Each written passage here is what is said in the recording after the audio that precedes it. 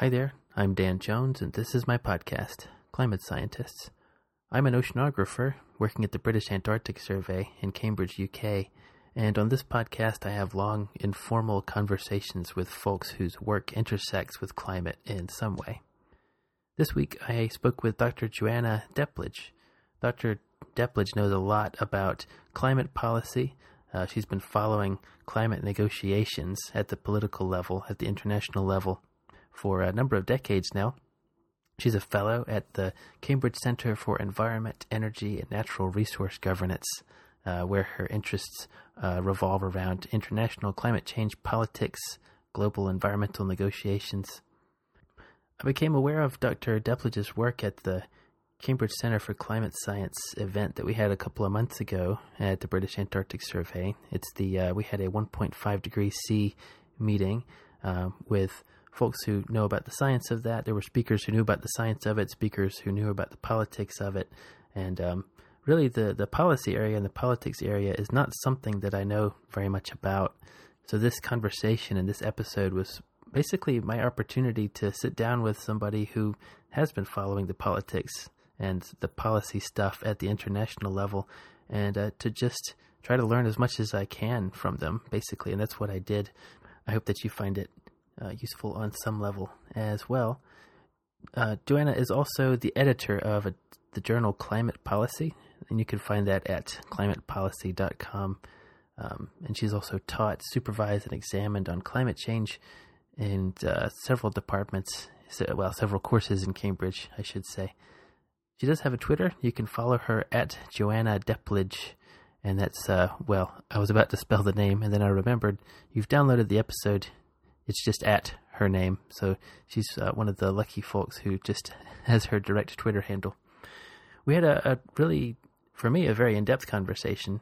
Like I said, I don't know that much about climate policy, and this was my opportunity to learn from someone. We talked about the recent COP meeting that happened in Poland a few months ago. The Conference of the Parties is what that stands for. We talked about the divestment movement as well. Various universities are talking about, and some actually have, divesting their investments from fossil fuels because, as we discussed in the episode, that is one of the things that needs to be looked at, right? When we're examining different ways to respond to climate change, a big one is where's the money going, where are the investments going? And I'll let her elaborate on that in the episode. If you want to get updates about the podcast, you can follow us at Climate SciPod. That's our Twitter handle. Yeah, okay. So I do have an announcement to make about the podcast. I still really enjoy doing it, and I intend to keep doing it for as long as I can. I may need to drop the frequency down a little bit. I might have to, over the next couple of months, I'm going to see, I might have to go monthly on the episode releases. That's just due to honestly being totally overwhelmed. This is just a one-person operation. Well, one plus all of my guests who graciously give up their time and energy to be on the podcast. But it's getting hard to maintain a 2-weekly schedule with just me managing everything. I'm also applying for some fellowships and stuff, and trying to do the usual academic things that one has to do in terms of papers and whatnot. But it's not a question of loving it, because I really do love working on this, and I want to keep going. And I think it's a good thing to do, a good way to do some outreach and to have these conversations. So I will keep going, but I might have to go monthly. I will keep you updated on that. That's not imminent. I've got a couple of episodes that are ready to go, so I'm going to keep trying to roll those out on a 2-weekly schedule until I make a decision about having to go monthly or not. But thanks for sticking with, if you're a long-time listener, thanks for sticking with the podcast. Thanks for listening and subscribing. And thanks for your reviews and for your ratings. Please keep those up. Those do help the podcast. They help me move things along, and they help me show that it's a good thing to do. Let's see. I think that's it in terms of announcements. Yeah, it's looking like a busy few months. I'm also jumping through some other hurdles related to, immigration stuff. So that's all going to be taking up a good bit of my time here in the UK. it's obviously a big subject right now, and it's something important that one has to take care of when you're living and working abroad. That obviously just there's no way around that stuff. It's going to take center stage for some time. But okay. So let's go ahead and get into it. That's the announcements at Climate SciPod for updates and in the future. And at Joanna Depledge if you want to follow her work, and look up the Climate Policy Journal as well. I spent a little bit of time with it, and it's such a different world from the one that I'm used to that I found it very interesting and informative. Here we go. Let's get into this interview with Dr. Joanna Depledge. Here we go.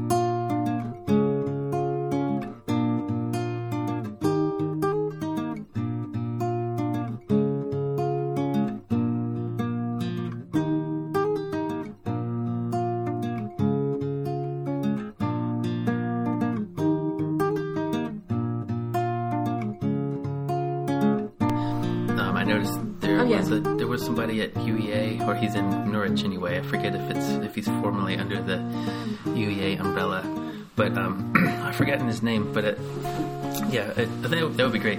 In Cambridge Economics, and in Cambridge the Electricity Policy Research Group, which sounds very techie, but actually got quite a lot of people there who've been doing climate change for eons and are very good on the policy and politics side. That would be great.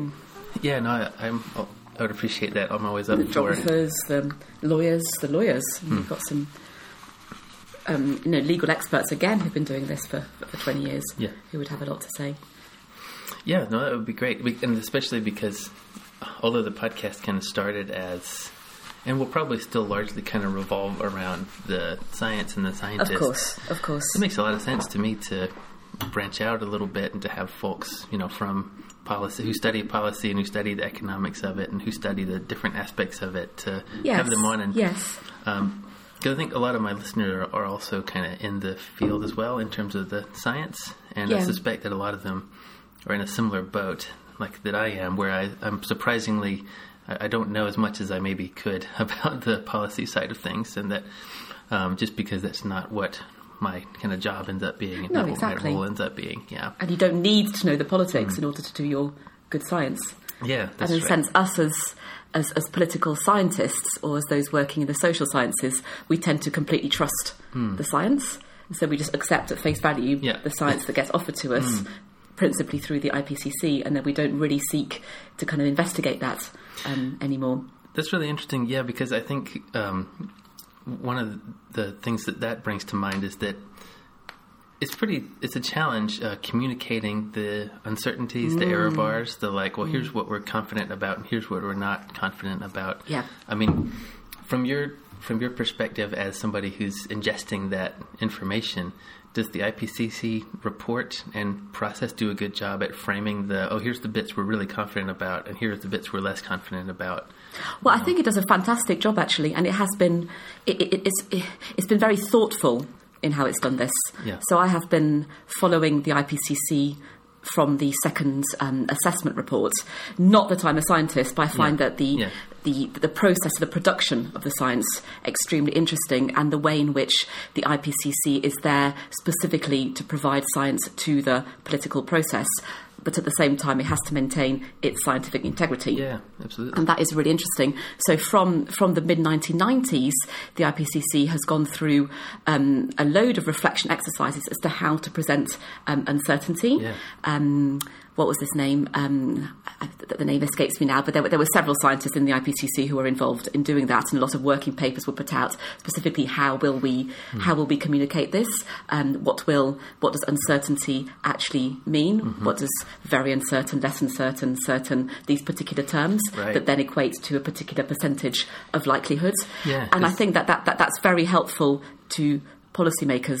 It might sometimes seem a bit overcautious, I think, for those of us that would like scientists to maybe be a little bit more gung-ho in terms of their warnings that they give out. But I think the IPCC and its language has to say absolutely scrupulously, objective.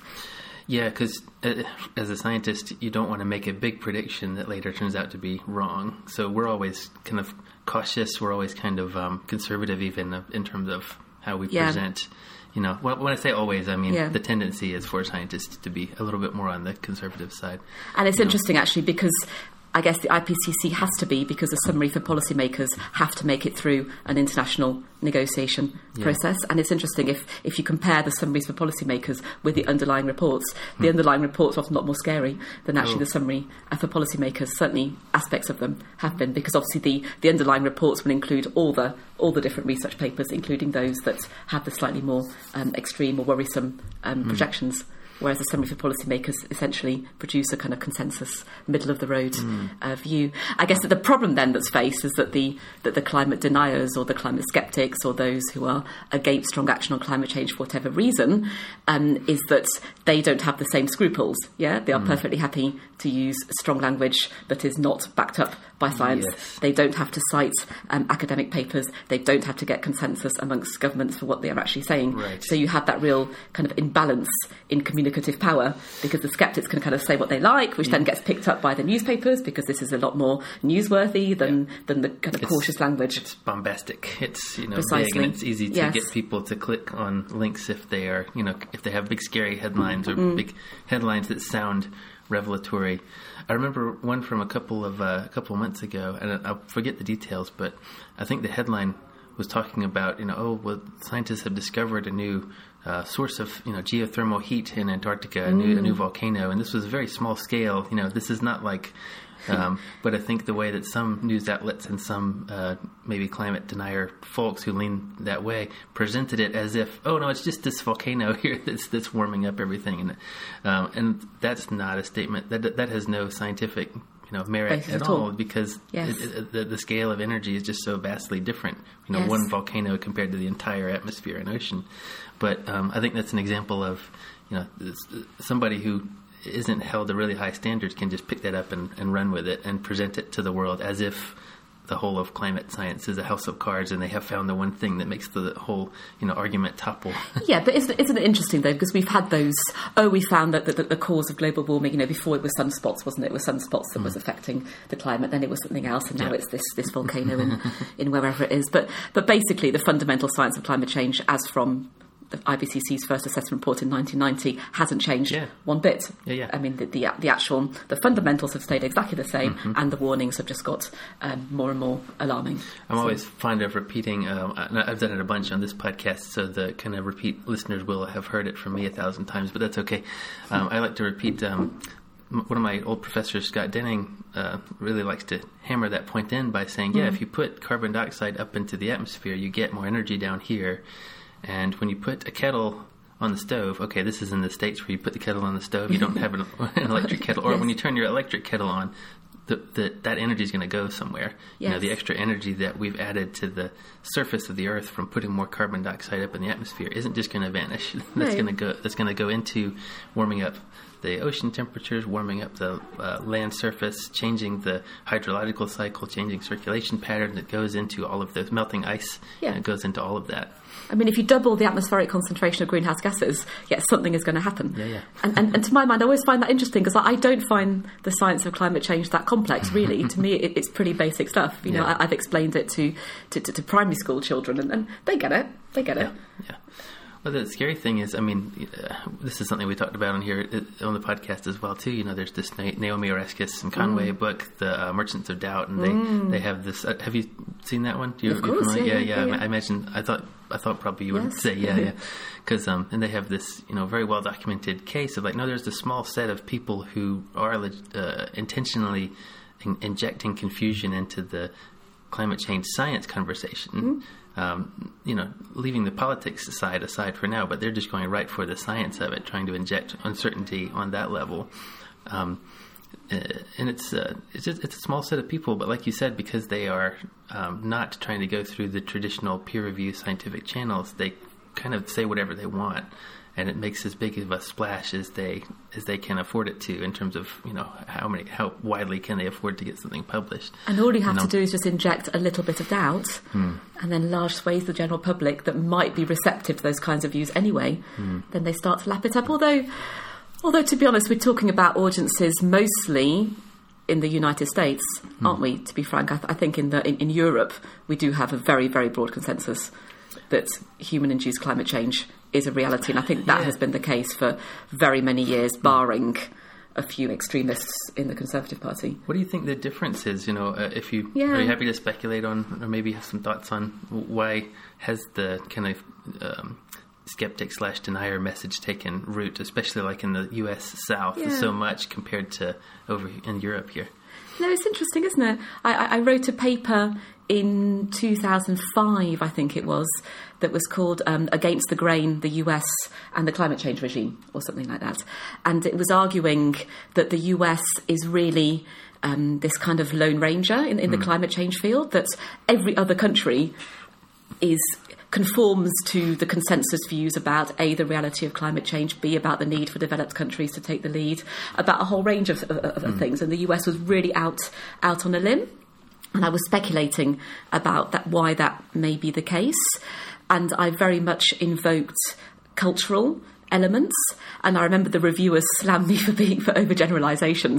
But I still think they hold this kind of this generalised anti-governmental mentality in large swathes of the United States. And obviously, you can correct me if I'm wrong, but there is more suspicion, I think, of big government. And there is a sense that the climate change science, because it has to be big science, it does, because a lot of it needs a lot of equipment, a lot of funding, that maybe it comes from the establishment and therefore it's inherently there to be questioned. I think there's a large element of that. I think there's a kind of frontier mentality that maybe sees nature as something to be exploited and something to be tamed rather than as something to work with, because the country is so vast. There hasn't really been this need to accommodate nature, to work with nature, as maybe there has been in Europe, where we're all crammed together in a small space. And we see that in Australia. I mean, Australia, I think, is the other country where you see real reflections of the US. And the US, the entire US economy was very much built on exploiting fossil fuel resources, starting with the wood and through to, the oil rush and all that. And I guess with that, it's built up, huge vested interests that still rely on the kind of fossil fuel and exploitation mentality. This kind of, why should others tell us what to do? And in a sense, they're right, because I do believe that strong action on climate change does require more government interventions. In a sense, I do understand slightly where this swathe of society are coming from. I can appreciate I can understand the anxiety. I think that's got a lot to do with it. And obviously, being in the US, there is, and again, these are sweeping generalisations, I do recognise this, but I think it is important to look at those cultural factors. The US is isolated to a large extent from other countries, and again, I think that makes a difference. In Europe, I think we're generally culturally, geographically closer, perhaps, to Africa, to other countries that do stand to lose more from climate change. I'm not sure to what extent you think these things hold up. Oh yeah, well, I mean, I grew up in the South, and so I'm familiar with that, and grew up in that environment where people did talk about, kind of ominously, about the dangers of big government, the dangers of government intervention, and people are in general. I'm overgeneralizing too, but that's all right. This, we put an asterisk on this to acknowledge that we're overgeneralizing a little bit. And people, would kind of they were pretty quick to share, anecdotes about, oh, well, this government policy, this law, here's the effect that it had on, this group of farmers. Here's the effect that it had on these people. So there was a real sensitivity to people and institutions being harmed by kind of large, government heavy-handed interventions. And folks would point to, they'd point to communism, they'd point to the Soviet Union, they'd point to North Korea, kind of making a bit of a dichotomy about it, right? And kind of saying like, well, you either have what we have right now in the U.S. or you have the food insecurity and other problems that go along with North Korea. And of course, okay, it's more complicated than that, but that's sort of how the world was presented. Yes. So it was like you pick your, it was presented as if you need to make your choice right now. You're either in this group or you're in that other group. So it's presented as a kind of us versus them. I don't know. I wouldn't like to speculate too much about, why is the South like that or why is the U.S. like that in general. But Yeah, there is. And like you said, plenty of other places have those same elements of us versus them, and those kind of dichotomies can pop up, right? So, that's right.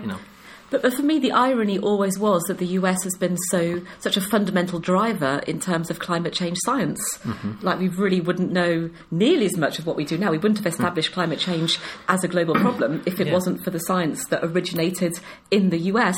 That's right. And yet the US government at various points in time has explicitly not even believed or trusted its own scientists. But luckily, somehow the funding is still there, right? To some extent, I think it is being cut under Trump, which is very worrisome. Yeah, that is. It is, and I just mean over the decades, over the long time scale. Despite this, like you said, despite the kind of noise and position from various people in governments at different points in time. And the US remains a positive force in both the IPCC and generally the climate change negotiations. Yeah. The US does not seem to seek to block. It does not seek to obstruct, except for some minor wording issues. But as a general rule, it doesn't. It's not Saudi Arabia. I remember you mentioning that at the IPCC meeting when you came here, that you mentioned that the US, despite how it kind of looks on the top level, they've actually been kind of helpful in the IPCC process, or at least not obstructive. Yeah. Yeah. So, but you said Saudi Arabia had been more like actually obstructive, like actually, trying to block. Yeah. The consensus on specific on the science part on the science, on the summary for policymakers. Obviously, it can't on the underlying report. Yes, but I think the chairs were very good in how they handled that. I mean, Jim Skee and his colleagues were very adept as to ensuring that Saudi Arabia was heard and its concerns recorded, but ensuring that the scientific message was absolutely not diluted or affected by this political interference. Yeah, so that were you able to observe that? Like, was that something you were able to be there for? Or no. I don't travel so much nowadays. Now I've got kids. I have to observe these things at home, but that's where technology is really useful. Oh, yeah. And it's actually interesting, isn't it, how open all these climate change processes are? I mean, anyone with a web link can just listen in on, especially the climate change political negotiations, or the plenary meetings are all on webcast, and you can actually really observe and find out what is happening. And that's quite different to, I guess, how things were 20 years ago. Yeah, and you can even make comments on the drafts as they're happening. I think you have to register as a... Yes, you would have to register, but I think it's a pretty open process. Yeah, it is, isn't it? And that makes sense. And I know that, so Mike Meredith here, he's one of the IPCC authors for one of the special reports. And yes. It has basically, when he became the kind of lead author, like coordinating author of that, it basically took his life over. And it does. He had to step down as the PI for one of the big programs and basically just shift into that role. So his whole job, not his whole job, but a huge part of his job is now, for some period of time, coordinating all those reviews, coordinating the review comments, figuring out who's going to answer what. Because everything has to be answered and everything has to be logged. Yeah. And this is, pursuant to some of the, well, not quite scandals, but concerns there were in the past with some of the IPCC reports. And the IPCC, well, you know this much better than I do, has really tightened up its procedures to ensure that everything can be traced and tracked and justified. And, and that's a good thing, but it does mean a tremendous amount of work where even the most trivial, silly comments do actually have to be responded to. Yeah. And how much was it? Right. Tens of thousands of comments for the IPCC special report. I mean, we're just now gearing up for the 6th assessment report, and it's frightening to think what a huge, huge undertaking that is. And I guess for countries like the UK, that's fine because they can provide support and financial compensation for their lead authors and their CLAs, who, as you say, will have their life completely taken over by this process in a couple of years. In fact, my husband is a CLA on one of the Working Group 3 chapters, so I can see how that's already starting to take over our lives, even at this early stage. And that's fine for the UK, it's fine for Germany, it's fine for the US. Probably fine for China, but you think, some of the developing countries which were really trying to incorporate and integrate more into the IPCC process, I mean, they just don't have the resources to be able to compensate and support their authors so much. I mean, I know there's a lot going on in the IPCC. I know this is an ongoing issue and a tremendous amount is done at the international level, but that can't make up for the fundamental disparity in capacity. It's interesting what organisations that's come out with a map of where all the lead authors and CLAs are located throughout the world. And is it pretty Western? Well, it is. But then, on the other hand, what do you do? The IPCC isn't there to solve, all the world's problems. And I know they put a lot of effort into it. But yes, one very big specific one. Yeah. Well, but not all of them. Yeah. Yeah. Yeah. No, that. Sorry. So that maybe something concrete we can talk about. I just noticed your water bottle over there from COP.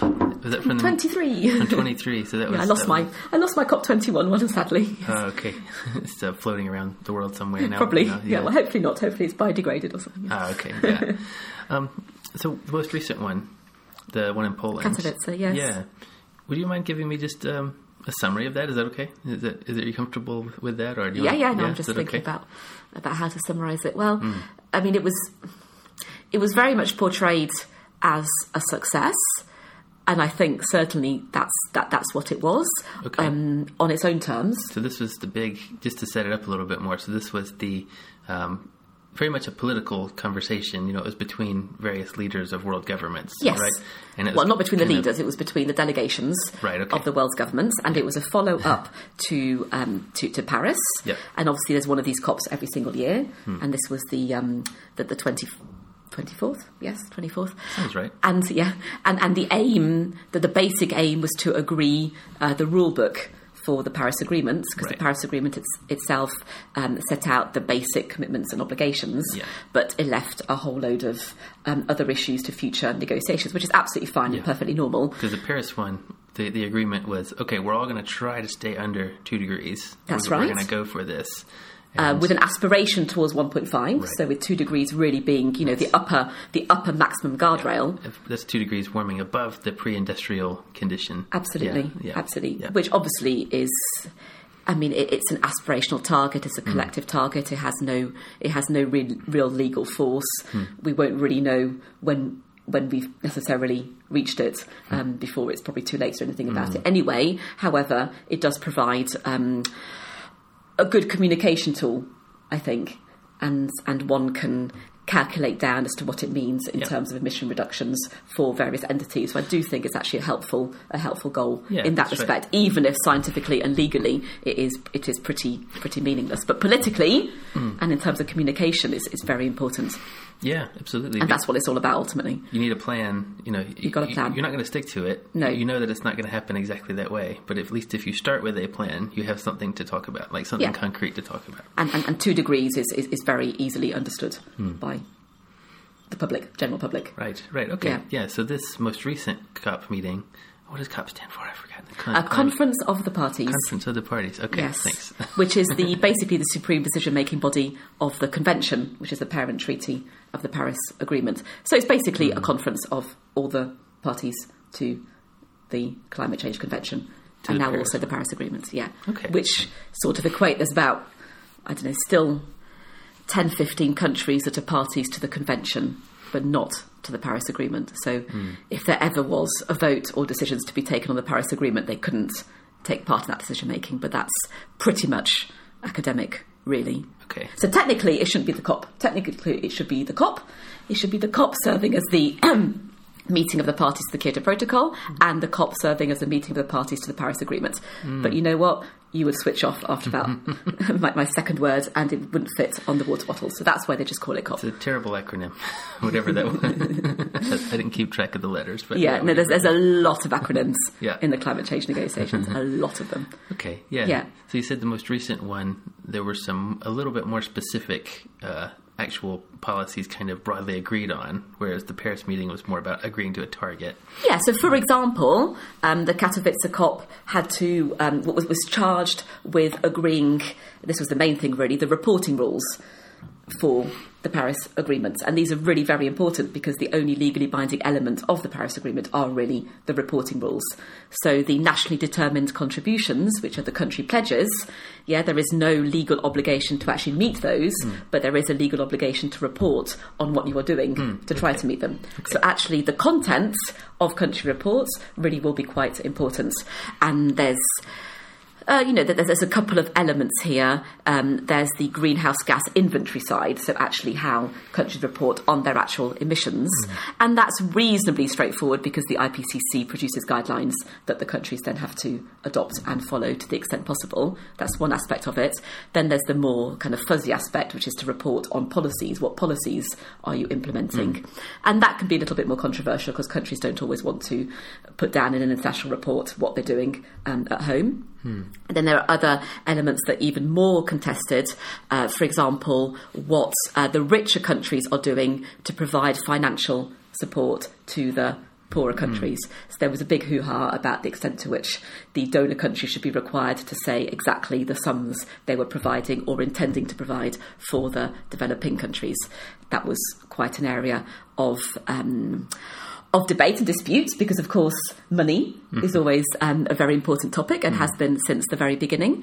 What Katowice did do was to agree a common set of reporting guidelines for everybody. So for all countries, both the developed and the developing countries. So everybody from Mali, via Malaysia, China, Germany and the US, they all have the same reporting guidelines, which they never did in the past. In the past, there was always two sets, one for the Annex 1, the developed countries, and one for the non-Annex 1, the developing countries. So and this has always been a really big thing. So now it's one set of reporting guidelines, but with nuances. So developing countries to the extent possible, as they can, dependent on financial support. Right. There's lots of nuances in there, but ultimately there is one set, and that is really quite a big breakthrough. Yeah, so if you can report on it, you're expected to report on it, and exactly. Exactly. But you can decide whether you're able to report on it or not. No one is going to stand over you and say, "Hang on a minute, you really should have reported on that." Right. I mean, they may do, but all this is very non-confrontational and facilitative. Yeah, but like Canada or the US would have a hard time getting away with saying, we're just not up to we're not up to the job. You can exactly. do it. Yeah. But bear in mind that the Annex 1 parties, the developed countries, have been reporting on this stuff since 1995. Yeah, they have 20 years of reports behind them. Yeah. So that reminds me of a couple of years ago there was an oceanographer who she was mentioning that we need to have a system for measuring the carbon content of the ocean and the distribution of the carbon content of the ocean as part of a way we can see, okay, are the various parties, is the world like kind of on track in terms of the carbon inventory in the ocean and atmosphere? And we don't have that? There are now there's a set of biogeochemical floats in the ocean that can measure pH and other quantities related to how much carbon is there. So it's coming along, but it's not as comprehensive spatially and temporally as one might like. So it's called the biogeochemical.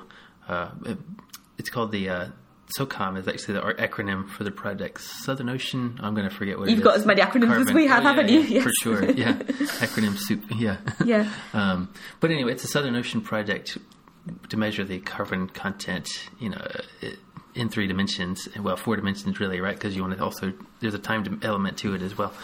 So that's relatively recent. Well, isn't that interesting, you see, because I would have assumed that we knew perfectly well what the carbon content of oceans was, seeing as we know what it is in the atmosphere moderately accurately. I'd have thought that we would have known the oceans. Does it vary by ocean? It can vary by ocean basin, and location, and because there are some parts of the ocean that are better at taking up the carbon than others. So temperature and other reasons. Yeah, so I think in terms of the bulk, the total amount, like we do have ways to do that, but in terms of where is it actually going, where is it distributed, that's a little bit harder to pin down. You need more measurements for that sort of thing. Yes. So I think that's but this idea that, we need a good way to keep track of the carbon. Yeah. I think folks in that's now a platform you can use to write grant proposals and things on, right? You can justify it by saying, we need these floats because we need to keep track of how's the world doing in terms of where is the carbon actually going. Well, totally. Yes. That's really interesting, actually, because I've always said that one of the major achievements of the climate change regime so far is that we know what countries are emitting. And like 20, 30 years ago, we really we could only really hazard guesses. And it was actually private companies like BP who were calculating this based on how much oil and how much coal and how much gas was being burnt. Yeah, but we didn't know about other sources and things. And now we have much more comprehensive data throughout, especially the developed countries, but increasingly the developing countries, about what actually is being emitted. And if you don't know what you're emitting or where it's coming from, there's a limit to what you can actually do about it. And that really has to be your starting point. Yeah, okay. So, no, I wasn't really aware of that. So there's a layer of...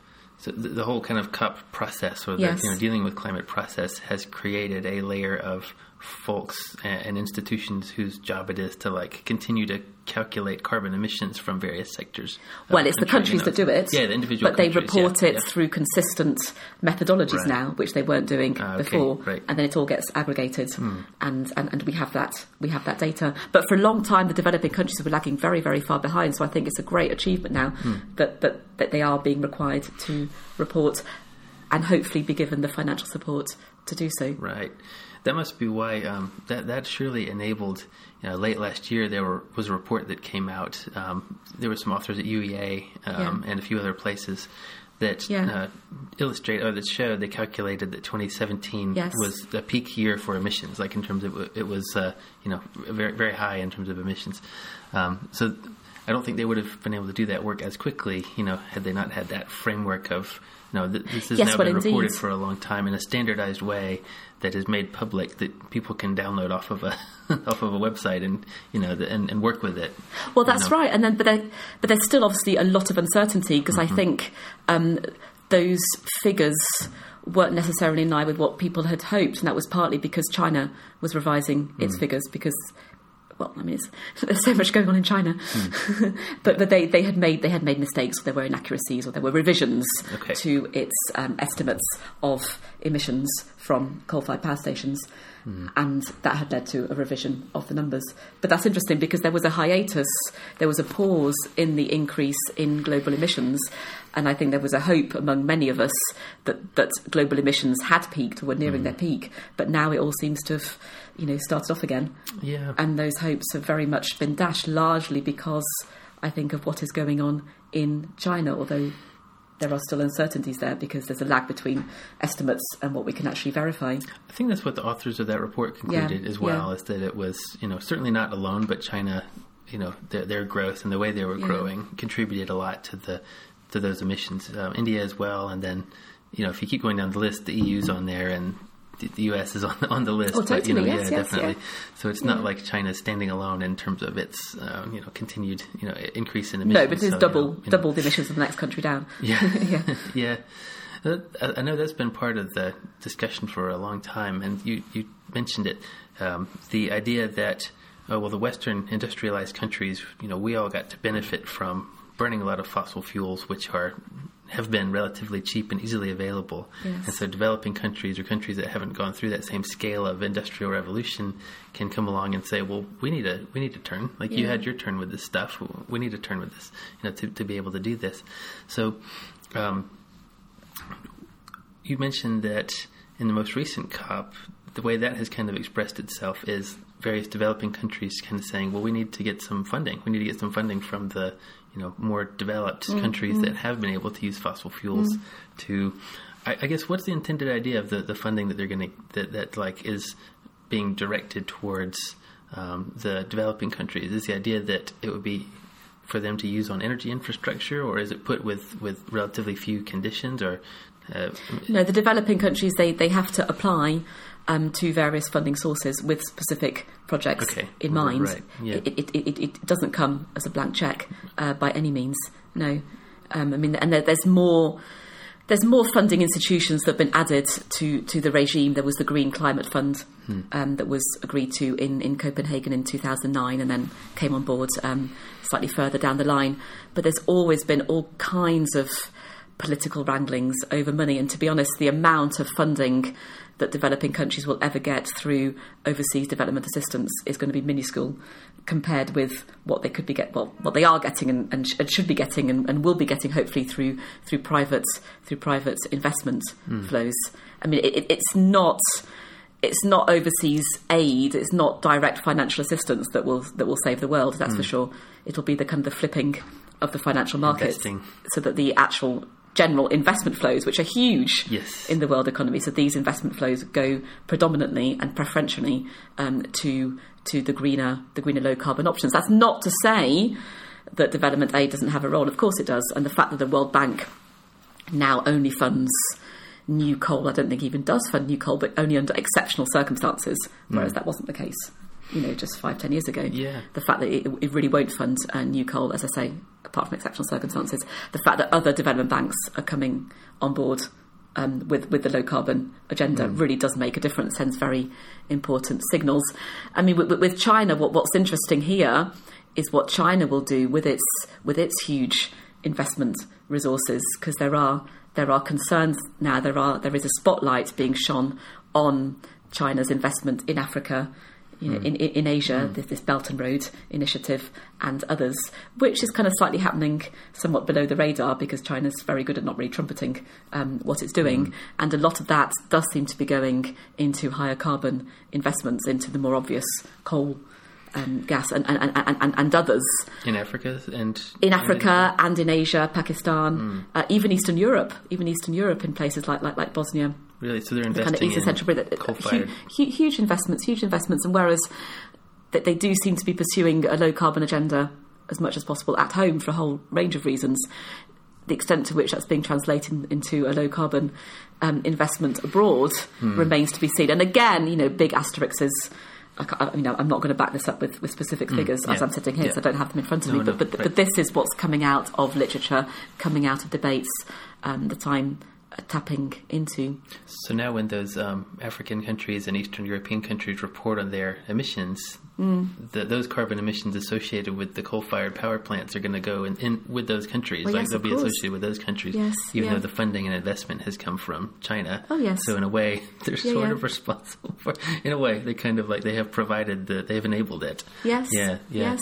I've heard that argument. Right. I think it's a really interesting thing to think about because I've heard, and you will know more about this than I will. So please correct me if I'm wrong. But one criticism I've heard of countries like Norway and Canada is that they are able to do, like you said, very low carbon things at home, kind of like China, but then they export a lot of oil and they export a lot of things. So that and that's then still something that they have contributed to, but it's off of their balance sheet. It's off of their books. No, I think Norway has been a little bit naughty in that respect. I mean, Norway is seen as being the green champion, although I think I did read and hear that their sovereign fund and investments are moving out of higher carbon options. They are starting to do abroad what they have been doing at home. But certainly, of course, that's an issue, isn't it? And it's partly the way in which we count emissions, because the really high profile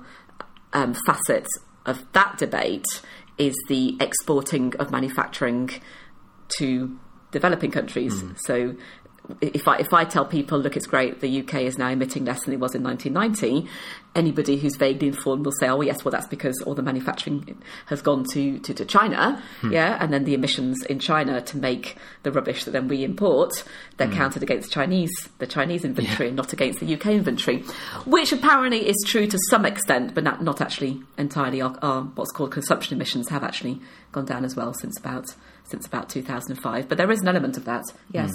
And now with China moving to a more service and high-tech economy, there is the sense that you're going to have another shift of their consumption emissions to cheaper countries again, to Vietnam, to Indonesia, to Africa. Around the planet.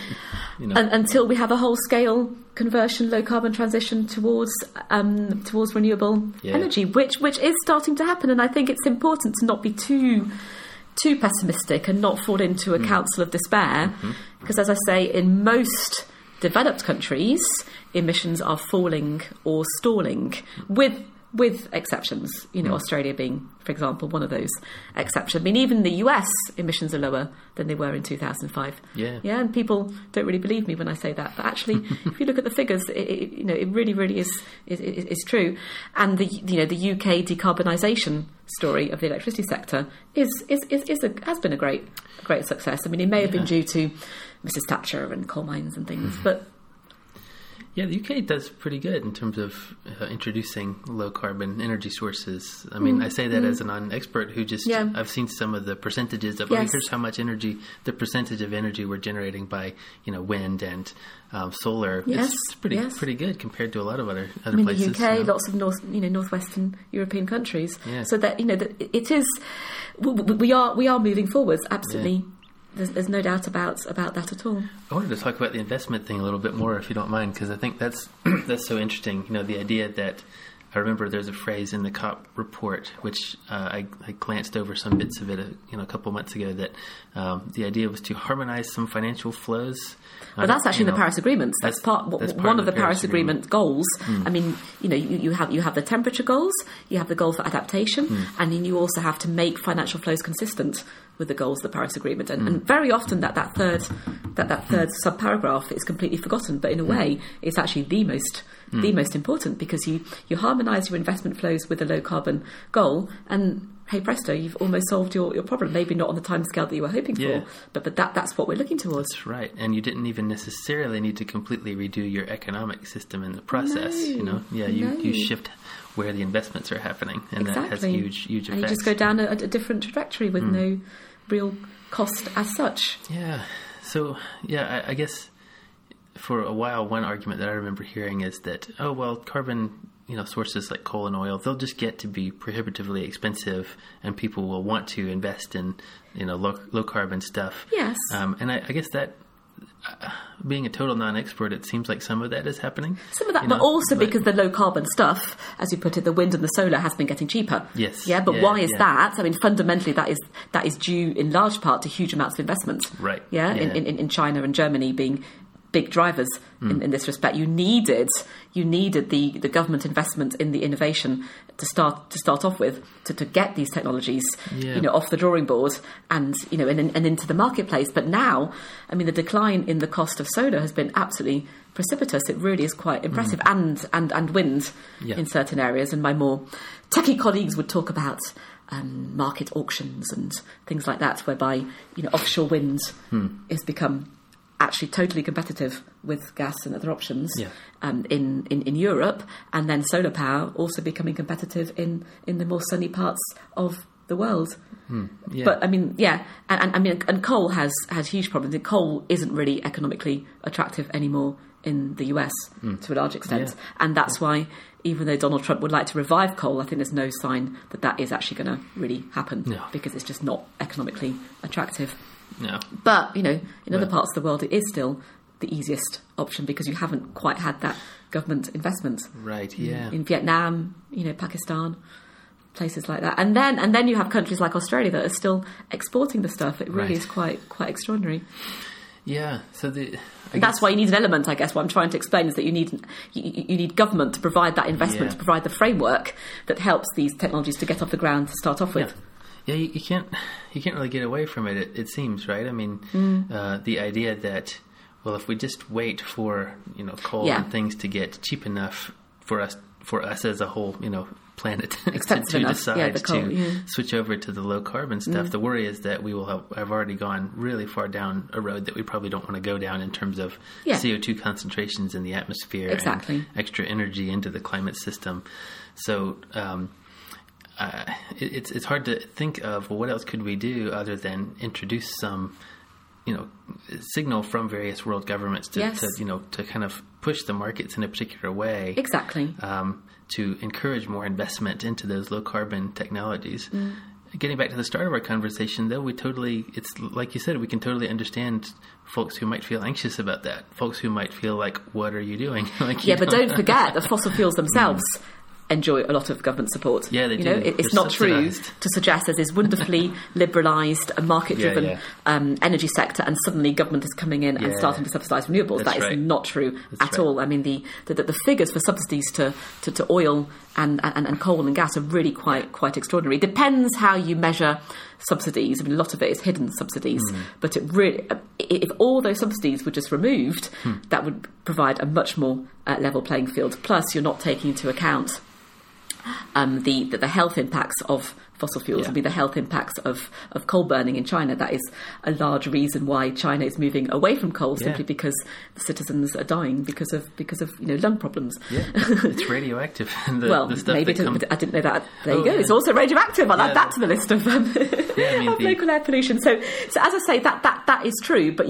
but there is government intervention in all markets. So it's a bit disingenuous to start complaining about the interventions in renewable energy. Yeah, that's a really good point. And that you could do a lot of change just by removing those subsidies. That the governments are already really deeply into the process. Yeah. But unfortunately, in a lot of countries, those subsidies are actually supporting whole communities. I mean, this is the thing about coal, is that as I say, in a lot of countries, there are regions that are entirely dependent on coal plants.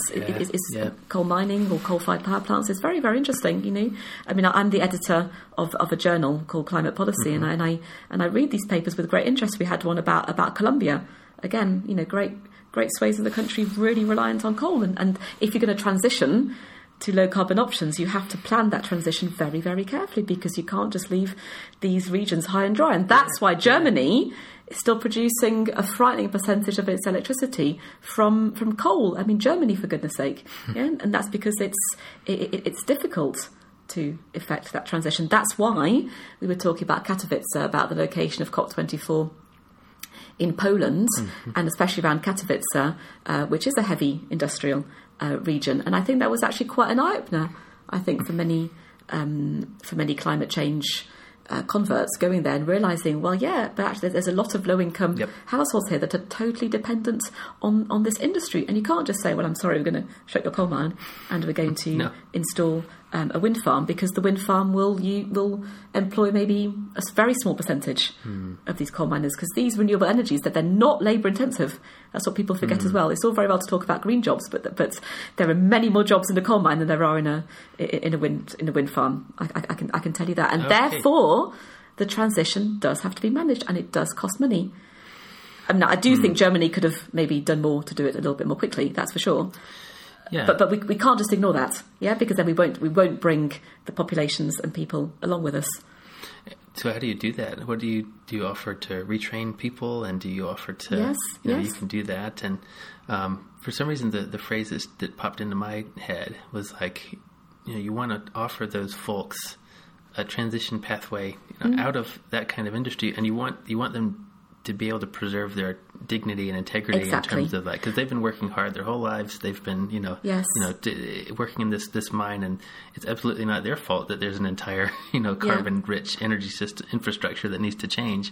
So it's kind of up to the rest of us to offer them a pathway. And I'm not when I say the rest of us, I just mean collectively, not completely, not like me and you, obviously. Just well, we are part of it through our taxes and all the rest of it. That's true. Yeah. And this is a whole new narrative that has come through in the climate change negotiations, that of the just transition. And this came out of lobbying and inputting into the process by US trade unions, but it really has been taken on board, and I think there is a much greater acceptance and I think sympathy for those communities now, whereas I think before maybe the environmental NGOs were a little bit strident and kind of dismissing maybe some of these concerns, and now it's being realised that actually no, there are real social issues here that need to be heard, and it does involve a big transition. The other thing I would say is that the low carbon transition is part and parcel of a much wider economic transition that involves artificial intelligence, that involves the introduction of technology, that involves, it's something that we're all faced with, aren't we, of huge job losses and the need to convert workforces away from heavy manual jobs to higher tech jobs, or maybe working less, maybe working fewer hours. It's not just low carbon. It really taps into a whole chain, globalization, a whole change in the world economy. In a whole range of other ways. I'm pretty scared as an outsider for the whole transportation, and for the folks who work in the transportation industry. Transportation, manufacturing, distribution, retail. It's all undergoing a massive transition, and low carbon is only a small part of that. And if that change is happening as quickly as some folks say it is, then we are not doing nearly enough to figure out the alternative system we need to put in place. And the fact that, as I say, the low carbon side, but also the AI side and all the other sides, they all involve less labour. Yeah. And I read an article that was talking about electric cars, and it hadn't really dawned on me that electric cars themselves require less labour. They require less labour to manufacture because they are so much simpler, and they require less labour to maintain because there's fewer moving parts. So in principle, they should break down less often. The whole MOT, which is the UK test on cars to ensure they're roadworthy, all that will take less time and fewer people, and will be more computer driven. So in a sense, even if you maintain a large personal transportation car fleet, the number of engineers and people that you need to service that will be less. Wow. That made me think.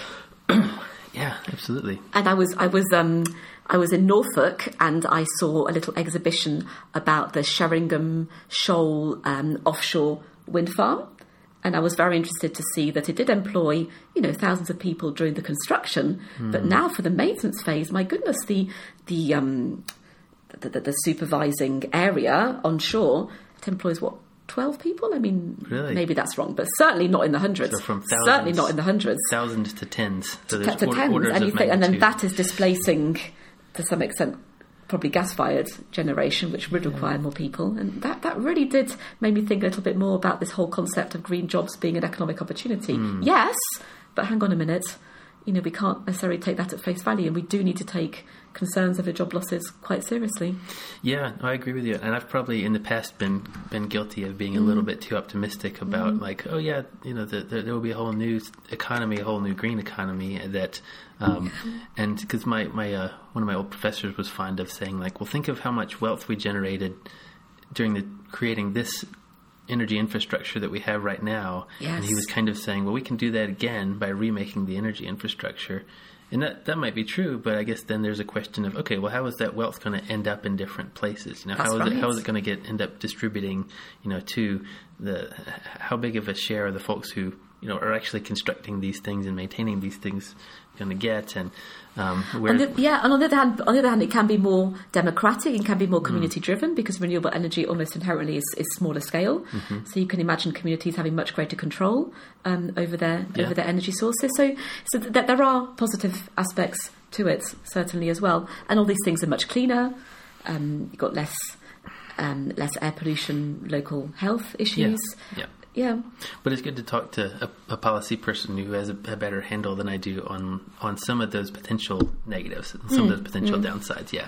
Because if we ignore the downsides, that's when we get people like Trump elected and Brexit agreed. I mean, I'm sorry to bring it back up to huge issues, but you can't actually ignore and brush aside legitimate concerns. I mean, I think that a minute ago when you mentioned, various NGOs being too aggressive, right?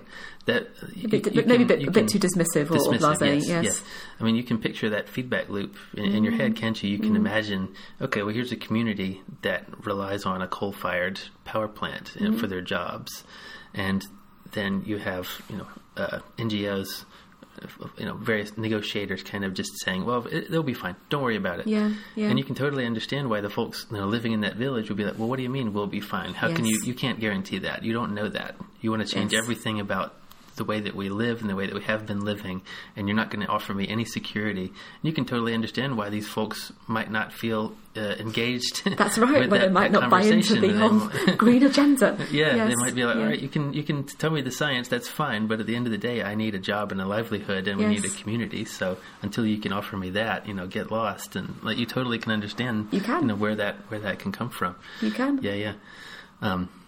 So in terms of the potential shift with AI and everything to a new system, what do you think about things like universal basic income? Is that part of the solution? What do we need to do to respond to? Do we just say, okay, well, no, now less labor is needed to maintain a society, but that doesn't diminish your fundamental value as a human person in this society. So, here is your floor. Here is your basic, level of you're going to have basic health care. You're going to have a basic level of income to where you won't be homeless. Anything above a certain threshold, you can imagine, you can say, okay, well, if you want anything above that basic level, you'll need to go out and work for it. But we at least will not let you fall below, the cracks, and we won't let you fall below. Which admittedly is what social security and the welfare state is actually supposed to do, isn't it? But in practice it doesn't. No, I love the idea, and I love the way the whole climate change debate taps into these really big questions about, the affluent society and, post-capitalism and post-materialism and this trend towards, to some extent, simpler lifestyles and questioning consumerism and does it make us happy, does it not make us happy, the kind of redefinition of what a good life means. And they're all really, really big questions, which to some extent environmentalism has maybe triggered, but not entirely. When you have the boss of IKEA who's talking about, peak stuff or this new trend towards decluttering. I mean, it all taps into this kind of slight social malaise that maybe a life that's based on trying to work as hard as possible to make as much money in order to accumulate goods isn't really the way that we should be going. And I love the idea of a universal income. I'm not sure. I'm pretty sure it wouldn't solve all society's ills, but I think that this sense that we should be just doing less and enjoying more and spending. Obviously, I mean, this is all comes with huge asterisks, but spending more time with our family, enjoying walks in nature rather than working harder to buy more stuff. Yeah. I mean, this is certainly all aspirational stuff, and is where we should be going. And there's people doing some really good work on sustainable lifestyles, on sustainable consumption, and ultimately, that is what needs to happen for climate change as well. Yeah, we do all need to consume less, but at the moment that's totally at odds with our economic system, where consuming less means that shops close, people lose their jobs. Yeah. Our GDP growth goes down.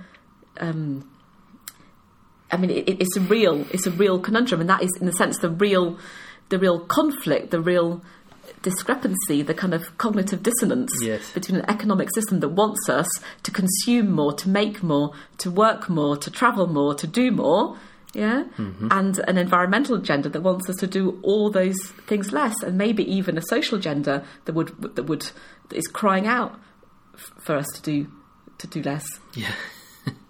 Yeah, I had a thought a second ago where one of the asterisks that maybe you had in mind, I want to put this to you, was I guess that was how computers in general, the proliferation of computing, that was how it was sold, a couple of decades ago. Like, look, we're not going to have to work as hard. Yes. But what's actually happened, is that we're expected to work more. We're expected to be available, more of the time. That it has just. It hasn't lessened our work burden. It probably worsened it. It probably, increased the level of expectations of, how much stuff are you expected to produce and do.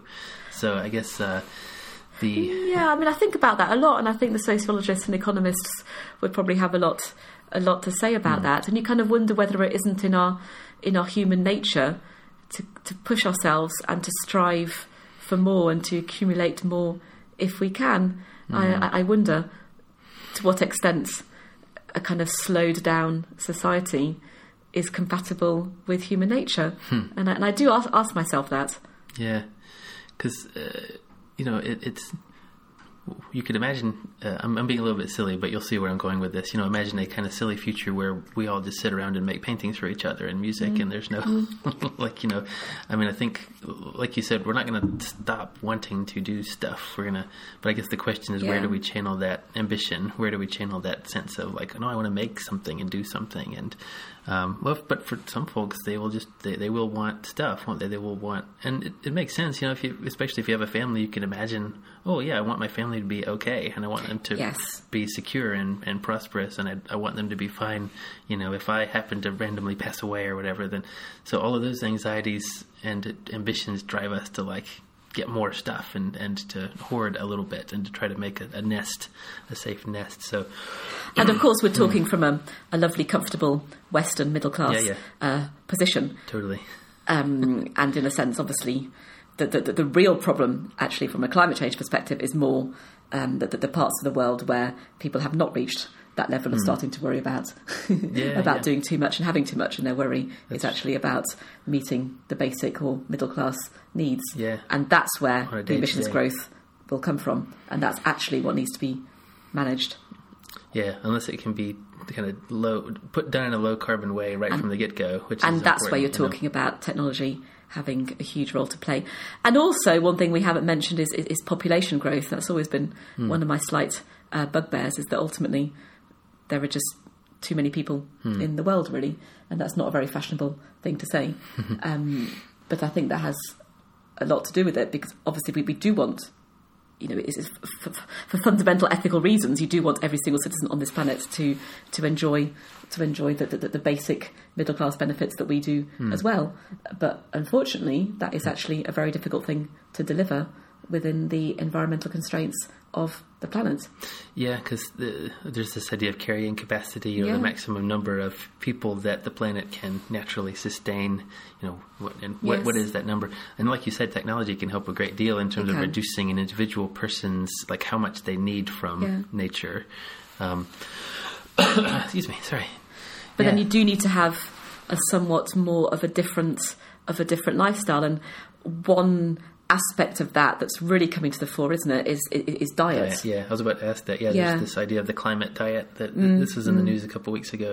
And how, oh yes, that's right, I know what you're talking about. Yes, but about how, if all, the entire world population starts to consume, a meat-based diet, then really that is a very difficult thing to be able to sustain from an greenhouse gas emissions point of view.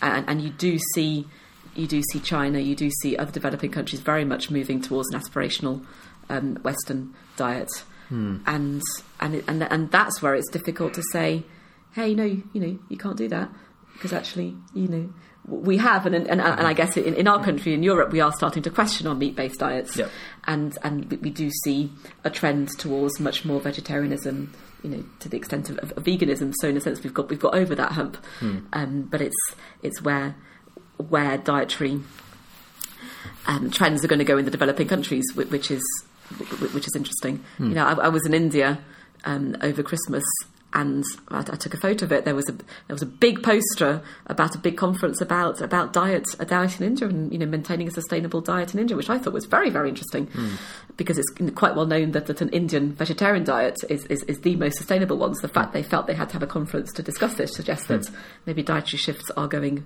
more towards the meat eating element. Yeah, that lab-grown meat might be a thing before it's yes. long. And insects. Apparently, my son was at Scouts on Wednesday, and they were all given insects to try. They were told that this was the way of saving the world from climate change, was eating insects. Okay. Yeah, well, I haven't tried that myself. I don't know. No. I mean, this is the thing. I guess there are solutions out there. There are lots of different pressure points to do with climate change, lots of different leverage points that one can activate, that you could see would lead us towards close to the 2-degree targets. The solutions out there, we kind of know what we have to do. The point is to try and to exert more effort to actually do them, and that's what I find frustrating, is that ever since I started working on this issue, the actual solutions haven't really changed that much. There's a much more emphasis now on diet, which maybe there certainly wasn't in the 1990s and early 2000s. But the fundamental solutions have been known for decades, really. It's just a matter of how do you actually get something like that to happen. Exactly. Exactly. I know I keep going back to the investment thing, but there was one question I wanted to ask, if you don't mind. I keep going back. This isn't like a, if you don't want to enter into this topic, that's totally fine. But I wanted to get a sense of, although you haven't been scared to talk about anything else, so I don't know why you would be nervous about this. There's been this wave of divestment campaigns at universities, and lots of different places in the US and Europe. That's the ones I'm aware of anyway. That there's been tremendous pressure put onto universities to, especially ones with big endowments, big pots of money that they just grow somewhere. I guess they just keep keeping it. They just they're invested in fossil fuels and other places. Yeah, that's right. So there's been a big pressure for those institutes to divest from fossil fuels and to put their investments elsewhere. And on the one hand, it sounds like a really positive thing. And the one possible counter argument I've heard that's kind of interesting is like, oh, well, if you do that, then you no longer have a seat at the table. Yeah. You no longer can put pressure on Exxon or whatever company to start moving in a sustainable direction, whatever that might mean. Well, there is no sustainable direction for Exxon, I'm afraid. Yeah, unless they totally change to a renewable energy kind of structure. So I thought that I don't want to call it a dichotomy, but that contrast is interesting between what path do you take there? Do you stay at the table so you can have a say on what they do, or do you just say we're not supporting this at all and we're going to pull all our money out? I know that this has been a big controversy at the university Cambridge. In terms of the divestment and whatnot. Do you want to say a little bit about that picture, the divestment picture in general? Well, I mean, I can see the argument for staying at the table. Then the argument goes one step further and says that if the responsible investors divest, then it'll be possibly more irresponsible investors that will come to the table, and therefore the pressure will be totally off. I mean, I can see that, but to me that is actually the easy option, and I really don't see how investor pressure has made a huge amount of difference, except in terms of maybe disclosing carbon assets and things like that. But there's plenty of pressure being put on these companies from other sources, not just shareholders. Yeah. So, I mean, I've become a bit more radical in my old age, and I would say divest. Just divest. I mean, imagine if Cambridge University said, right, we are divesting entirely from fossil fuels. That would make such a huge splash, wouldn't it? And that would be such a strong signal, because the University of Cambridge is such a big name all around the world, including in places like China, which just does not have any divestment movement at all, I would add. These are all these divestment movements, they're all in, highly democratic Western OECD countries. Well, of course they are. No one's running a divestment campaign in Saudi Arabia, are they? That is a slight problem with the divestment campaign. It's very much a Western thing. But I would be all out for divestment. I think just that signal and that leadership would be it is absolutely critical. Would make a much bigger impact than having that seat at the table. And staying at the table. Completely. And it's also the pension funds. It's, USS. And these places, these huge endowments, they do invest in. If people really knew what they invested in, I think there would be huge outcries. I mean, I was really shocked when I learned the USS invests in British American tobacco. I mean, that in a sense shocked me even more, actually, than the fossil fuel side of things. So some pension money comes from tobacco. Well, it's one of their top five. Well, it certainly was last time I looked. One of their top five, places where they invest is British American tobacco. Wow. So there is a lot going on there, and I think, if you want to redirect investment flows, then by definition you have to remove them, from the fossil fuels. Yep. You can't just start putting them towards renewables. You've got to remove them as well. And I think that is absolutely what the big investors should be doing. And there are alternatives out there. There really are. I think there's just a lot of inertia and a lot of fear. Because obviously the other argument is that these are quite stable, good yielding investments, and that the endowment fund managers have a fiduciary duty towards the shareholders and towards, for pension providers, towards the pension holders, to invest in the best possible places. But I think that is a slight cop-out as well, because with all the possible investment opportunities in the world that are out there, I'm sure it's not beyond, the wit of man or woman to find some high-yielding and low-carbon options. And they are out there. Yeah. They are out there. Yeah, and all you need is to start that ball rolling. So what can we do as I'm making no assumptions about you. I'm not an investor. I have no way to but for example, way, but... I have a minute pension with USS, which I really should divest out of. But my main pension provider is with one of the government providers, and they do have an ethical green option. And you just choose. So you can make those. You can just choose that one. You can actually make the choices yourselves, or you can at least question, even if you feel you're not in a position to actually move to a green provider. If you're concerned about that, or you're worried about your future, at least ask the question of Aviva, of the big companies. What are you investing in? Yeah. And I think one of the pressure points that one can focus on is coal, because I think it's a little bit more difficult with oil and gas, because they will inevitably be part of the energy mix for some time to come. I think coal is one where you can say, are you still investing in coal? Right. And if so, why? And I think this is one where USS, I don't think they invest in coal anymore, largely for commercial reasons. I know my my son's school, they were investing in something, and I did in China, and I did say, well, do these companies have mining interests? I know they came back to me, no, they don't have mining interests. Don't worry about that. And I think just asking those questions sparks interest and concerns in fund managers' minds, because they're always, their job is to spot trends, yeah? And if they can spot an ongoing trend, a wave towards low carbon, that's what they're going to be focused on. Yeah, so we need to question, ask, and transparency, absolutely. And there's a load of great organisations doing a lot of work on transparency. The Carbon Disclosure Project and others. We know a lot more now than we used to.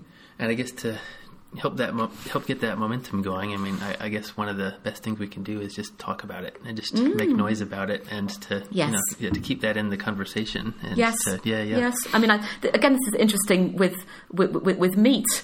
My husband was a bit concerned that he'd eaten chicken at a restaurant. I said, well, if that's what you wanted to eat, then fine. But then ask them, hey, is this free range chicken or is it organic chicken? And then the waiter will go to the kitchens and ask. Then maybe they'll ask the manager. Then maybe the manager will come out, and then maybe you can start a conversation. And if 10, 15 people do that, then maybe they'll start asking their suppliers, hey, would you have an organic option that wouldn't be prohibitively more expensive? And maybe there is one. Yeah. There's a lot of inertia right there, and it just needs to move that inertia forwards. And at least in the democratic, in the Western countries, as consumers, we do actually have a lot more clout than we think we do. Yeah, so keeping that conversation going is important. And then the other aspect of that is getting as many people into that conversation as possible, kind of casting a really wide umbrella, because we don't want this conversation to just get split down, value lines of, let's say, more traditional versus more, liberal, kind of value That's sets. True. We don't want it to be split in that way. We need everybody to, have some part of this conversation. That's right. And so I think the part where we were, where you try to be genuinely sensitive and empathetic to folks who really are in a different position, that's important, right? And not create a backlash as well. Yes, and not start to preach. I think preaching has never worked on any issue. It's nudging, isn't it? It's that new policy buzzword is to nudge people to make the right decisions. Yeah, and that's where to some extent regulation and banning can work in some ways. I like to think about the whole plastic bag thing. How in just a couple of years we seem to have virtually entirely phased out the single-use plastic bag, just with, a small 5p cost. I think it might now have gone up to 10p, but it's really something that anybody can afford. And somehow we seem to have, as a society, as a nation, really bought into it. So now it's seen as almost, socially unacceptable to ask for a bag at a supermarket, and I find that interesting. I don't think you can at my Morrison's. You can't get one of the disposable ones. You have to, if you forget yours, you have to buy another one. They have the kind of cheap ones available, 35p ones available. I think that you can get, but I'd like to see that for disposable coffee cups. That's another one of my real bugbears. Yeah, because I think, you can correct me if I'm wrong, but I think the coffee cups, they're not really as recyclable as we like to think. They say they are. They say they are. They have like a coating on the inside, but don't of course they do. They can't be paper, can they? Otherwise it would all disintegrate once Yeah. you put the coffee in them. That's right, and that coating makes them difficult to recycle. Because you'd have to separate the two out. So in principle you can take them back to Costa Coffee or wherever, and they will take them back. But in practice, people aren't really going to do that. Yeah. So I guess the value, the conversation about including as many people under the umbrella makes me think about the approach that I have heard about that is to first kind of do it on a small scale, like have the conversations on a small community scale, and start with. Try to identify what people value, like locally. Like, okay, what do the people here, care about? Yeah. What do you want to protect? What do you want to see happen? And then to find a way to have climate in that discussion of like, okay, well, here's how we think climate change is going to affect these things that you value. And then that hopefully opens up a conversation about what sorts of solutions do you want to see? What solutions would be consistent with your sense of how you want to approach the world? And it's hard because it's complex and people don't necessarily have a ton of time to sit around and dig into the complexities, but it's so important. It feels like maybe we should be doing more to enable difficult conversations. Yes. There's an art to that. And you're right about the different concerns in different places. I mean, in some places it may be public transport. Maybe people really want to get out of their cars because it's expensive, buying the petrol, and they can see it's polluting for their children, but they just don't have the public transport, and kind of maybe getting that message across and seeing what could be done at that particular local level, working with the local council, could make a big difference. And actually that's another big theme at the moment in climate change research, is locating policy action in cities, in localities, more than at the national level. And I think there's an element of romanticism in there. I'm not entirely sold on the idea, but I think there's definitely something in there. Is kind of shaping your policies to fit the concerns of the local community will make it a lot more likely to be acceptable and indeed effective. Yeah, and with less backlash potentially, and less, you'd have people who are hopefully more invested in what's happening in some of those local changes. Because you're making me think, just as a slight tangent, the whole Gilets jaunes movement in France. About the protests, yellow vests, the yellow vests, which essentially was triggered by the attempt to raise, diesel duties, which was slightly couched as a climate change measure, to help meet the Paris Agreement goals, and basically caused rioting throughout France, discontinuing today. And that just goes to show what happens if you don't really explain what you're doing and you don't take into account the real concerns and constraints that communities face. Yeah, that's right. And it's not enough just to wrap something in a climate wrapper. That doesn't mean it's going to be accepted by any means. That's right. Yeah, and it's also, you can understand that backlash if you approach it from, raising the cost of fuel really does have an impact, like on people's lives directly. Yes. And so if you're going to do that, and again, I'm not criticizing any specific way that this has been approached. I'm not knowledgeable enough about it to do it, but right. I'm just, so I don't have like a great solution for it. I'm not trying to sound like that, but you can't be dismissive, like we were saying earlier. Yes. You can't just say, oh, well, this will fix climate, and the rest, it'll just sort itself out, because there are real people who are going to be affected by your decisions. And getting back again to the start of our conversation, where there are folks who are very anxious about heavy-handed government intervention for exactly that reason, because it can have an impact on their lives and it can disrupt things. And you can understand why somebody would be anxious and maybe not trusting of that kind of intervention. Exactly. It doesn't mean you have to take that option off the table, because it needs to be part of your toolkit. That's right. But you have to do it with really great care and really great. I mean, I don't even know how you get that fine level of care and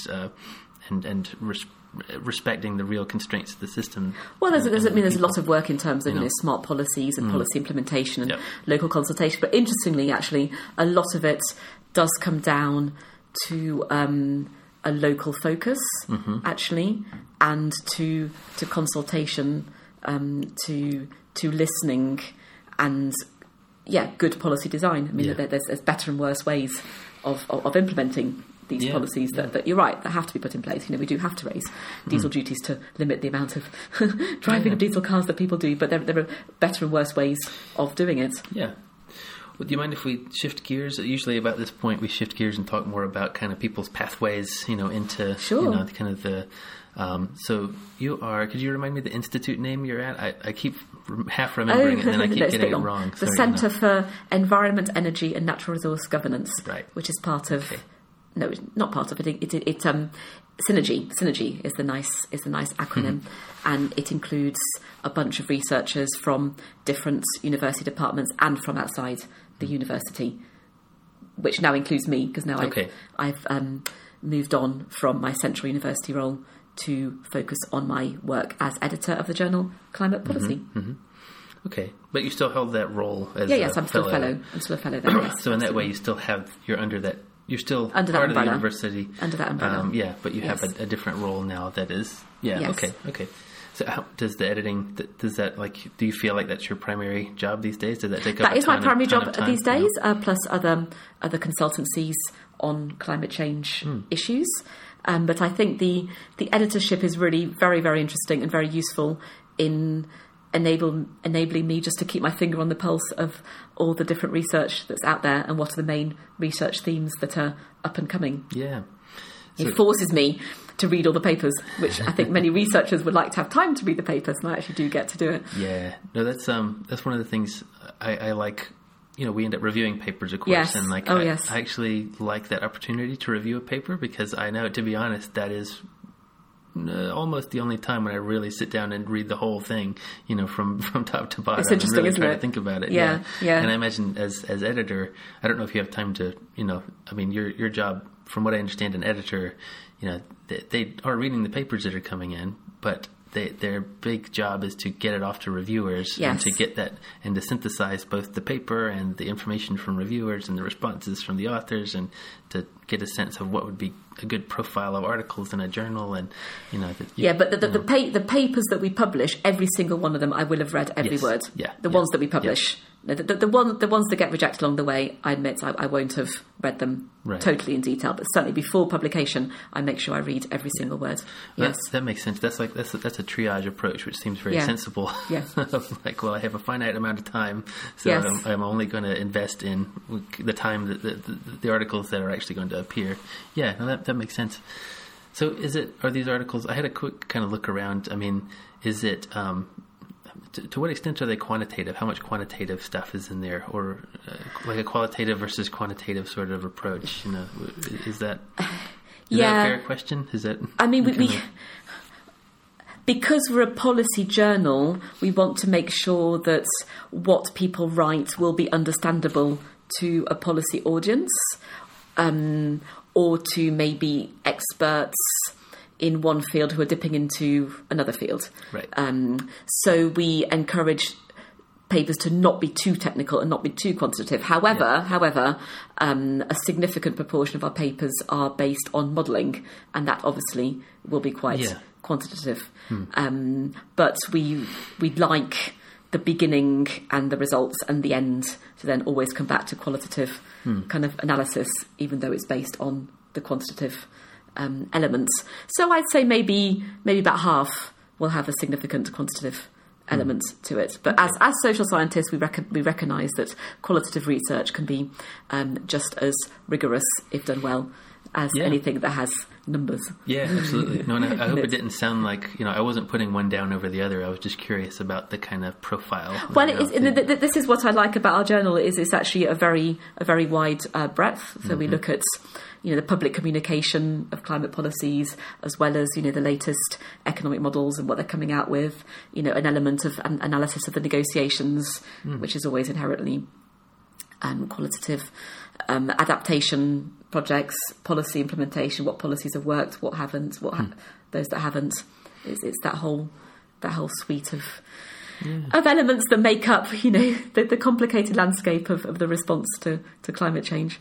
Yeah, absolutely. And I've got to admit, it's an area that seems really interesting to me, but I know very, very little about it in terms of, you know, the modeling side of it, and the, you know, how do you rigorously analyze a conversation, like a policy kind of conversation? Oh, yes, there's lots of papers on that. I mean, to be honest, there's nobody on this planet that really understands all of climate research. Yeah. I mean, not anymore. I mean, there might have been, you know, 25, 30 years ago, but there really isn't now. And sometimes I'm slightly, you know, taken aback by just the sheer volume of research that is coming out on climate change responses.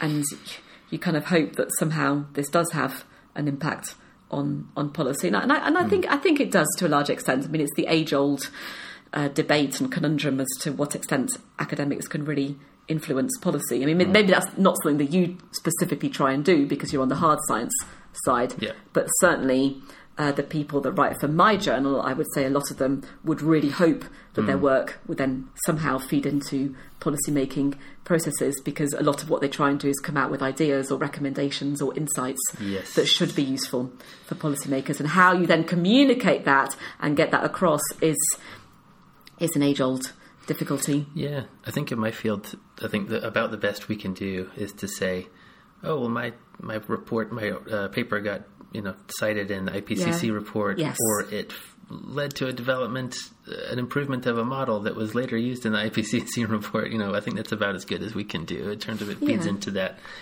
big document.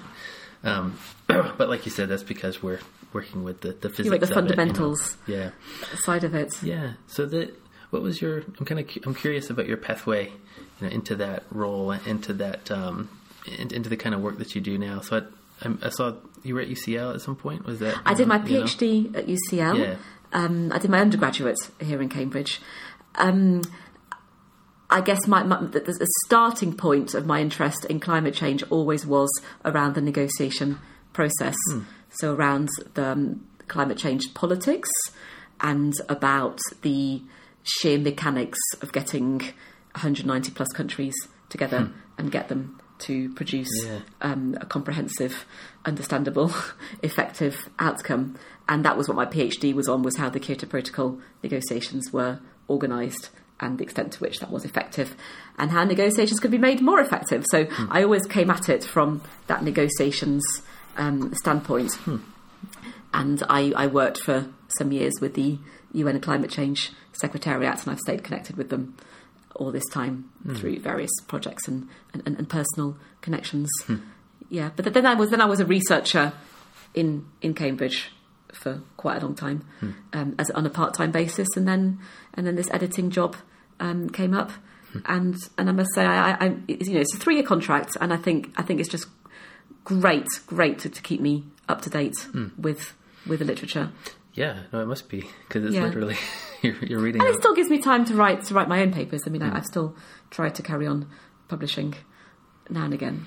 Yeah, and there's something about the conversation aspect of it, or the political aspect of it, kind of appealed to you for whatever reason, and you had an opportunity to explore that and to dig into that. And, because it's interesting. So I've seen it being being on the staff of the United Nations, so very much in those negotiations where every single comma that you manage to agree is a huge triumph, and that in itself is a little bubble.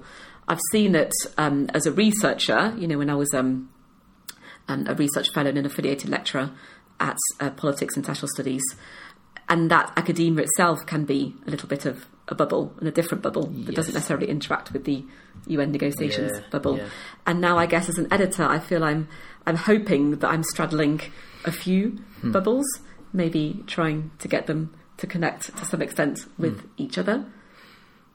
Does that mirror some of the, you mentioned getting different countries to talk to each other. I don't know, maybe you learned something about how to get different groups to talk to each other while watching. Well, there is that as well, and also showcasing parts of the world and areas that are really rarely talked about or thought about, because the overwhelming majority of the literature and the political attention focuses on, Europe, the US, China, conceivably India.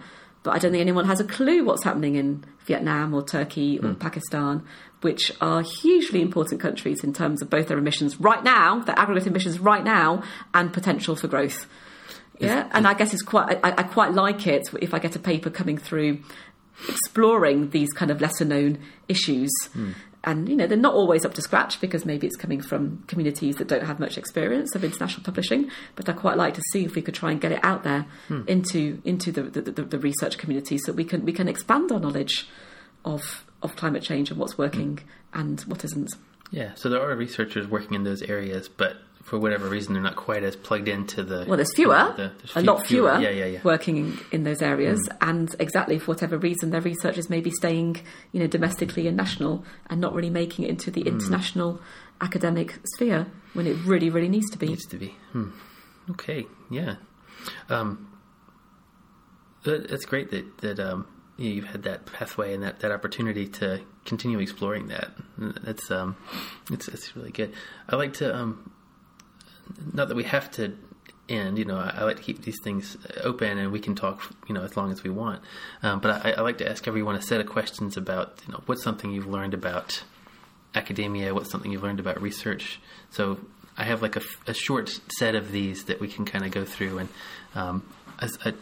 it's not really a lightning round. When I say a lightning round, I mean, I'll try. I'm brief in terms of how I ask it, and then you feel free to take, as much time as you want. So, why don't we just start with that one? What's something you have learned about academia, navigating this kind of bizarre world that we live in? Yeah, I was thinking about this as I was cycling here. I think academia, it's a real privilege to be in academia and to have time to really think about things and to analyse and to develop and present ideas and to hatch out ideas. And I think maybe academics who haven't been in the policy environment don't realise quite what a privilege that is. And it's so important, I think, to the development of ideas. I often hear policymakers express frustration at what they see as a disconnect between academia and the real world. But in a sense, that disconnect is really important because it's only really academics who are to some extent disconnected who can take that objective view. Because I remember that when I was working with the UN, as I say, I used to imbue immense importance into, the tiniest of advances. And then when I left and joined UCL at the time, and I could take a step back and be more objective, I was almost embarrassed and ashamed at the extent to which we were in a little negotiation bubble. So I think academia has a tremendous role to play, in a sense, in really putting things into context. And also I think in seeing the wood for the trees, because I think when you're in the kind of policy environment or the international environment, the forces that you're playing with are very much individual, you're people and very specific, small proposals, and you don't necessarily have in mind the broader forces that are at work, the geopolitical trends, economic forces, and you never really step back and actually look at those. And that's really the role of academia, is in a sense induce some humility, I think, into policymakers by presenting the bigger picture of what they're doing. So it's a very privileged position that academics have to be able to do that. Yeah, so you're saying a lot of the kind of on the ground negotiating and on the ground, the kind of day-to-day stuff that's happening, that could be influenced by, this delegate didn't have enough for breakfast, and so they're a little bit irritable. And then, or the personalities, or the delegate from the US really doesn't get on with the delegate from the Philippines, by way of example. So that they can fall down these kind of rabbit holes, potentially, of, we're stuck in this specific point because of an interpersonal dynamic. And, but academics in the room can maybe keep pointing to... No, it doesn't work. It doesn't really work that way. But but the academics can kind of maybe try and make sense of that a little bit more. There is a problem with the disconnect. Academics do not influence the negotiations directly at all. Okay. They're not really in the room whatsoever. In that way. We're talking more delegates in terms of standing back and and decades of informing with background research, and you hope the policymakers look at it. Commentary, yes, yeah. On the other hand, I would say the academics do have a responsibility to also try and understand the minutiae of negotiation and policymaking processes in order to build up pictures of how these things happen that aren't completely divorced from reality as well, and not just dependent on big abstract forces. And I think there is a danger that if an academic working on the negotiations has never been to a COP, then they really will not be able to fully appreciate and understand what is going on, and therefore maybe the analyses they do put forward will actually be to some extent irrelevant. Sounds like we need some translators. We need translators. Different communities. Yeah. Yes, we do need translators. Exactly. And that does happen. That is increasingly happening. And I think that the greater openness of the negotiations now, in terms of the webcasts and all the social media, all the commentary, or the blog posts, that does help to some extent. Yeah. Okay. Good. How about something you've learned about? Oh my gosh, my brain just stopped. Sorry. It happens about once a podcast. My brain just, hits a wall. Well, and I need been talking a while, probably getting tired. Yeah. So what's something you've learned about research then, which could be different from academia? There's research in terms of digging into a topic and writing about it and communicating. Yeah, I think the things are, on the one hand, things are a lot more complicated. On the other hand, a lot more simple than one thinks. I think when you start to dig beneath to really dig into policy-making processes, it's amazing at how many different levels you can analyse them and how much is going on. And I think I'm always surprised at this interplay between, the large macro level forces and the real tiny minutiae. Exactly you were thinking, and you hit your nail on the head. What did so-and-so have for breakfast that morning? Or so-and-so doesn't get on with this person. And you see this with the case studies that we have in our journal about very specific policies that tried to be implemented in particular localities and which worked or didn't. And the message that keeps coming on all the time is issues of communication between different government departments. We're talking here maybe in one city where a department consists of 3 people, but the communication between that department and the next door department, the fact that wasn't working, and therefore that put spanners in the works of this policy really being effective. It's always communication, it's always leadership, and it's always personnel. So you have these policies which on paper look absolutely brilliant and are really in line with economic trends and what the politics say should be working, and then on the ground they don't work, or maybe they do work brilliantly because everything was put into place. So I guess this is what research is really coming out with, is how then we can manage these different forces at different levels to come out with effective policies. And we sort of have this issue actually in the journal, is to what extent do we publish very small micro-level case studies? Yeah, because actually it might not be interesting to very many people what happened in this one town in the Philippines over their adaptation policy. I mean, but actually it is of supreme importance because it is really highlighting these small dynamics that really will make a big difference elsewhere. Yeah. But how about you personally? If you wanted to, your own personal approach to research, what have you learned about? The importance of taking into account these macro level forces and the smaller level forces. Oh, the macro and the micro. Yeah. Okay. Yeah? So you're saying that when you're kind of deciding, or when you're drawing the boundaries of what research area you want to think about and what problem you want to tackle. Yeah. So for example, that's part of how you draw the boundaries. Yeah. Completely. So for example, I wrote a paper with one of my old students about Latin America in the climate change negotiations, and about the different Latin American coalitions and the different approaches that they had. So there, because I was aware of these macro-micro level processes, we included some discussion of very specific individuals, people with names, that were driving a particular approach, as well as much broader historically informed narratives within Latin America that dated back to colonial times. Yeah, so what we tried to do was to weave together how the particular approach of the Latin American coalitions, whose names are ALBA on the one hand and ILAC on the other, how they had different approaches to the climate change negotiations, partly because they had different individuals with particular views, but also partly because they were buying into different narratives of what Latin America should be as a continent, which dated back to colonial times and were also to do with different, very concrete economic relationships with the US and maybe an outward-looking economy as opposed to an inward-looking socialist economy. So we really, to understand how those coalitions performed in the climate change negotiations, we had to go, as I say, all the way down from one particular person and what she was like, all the way through to these historical narratives.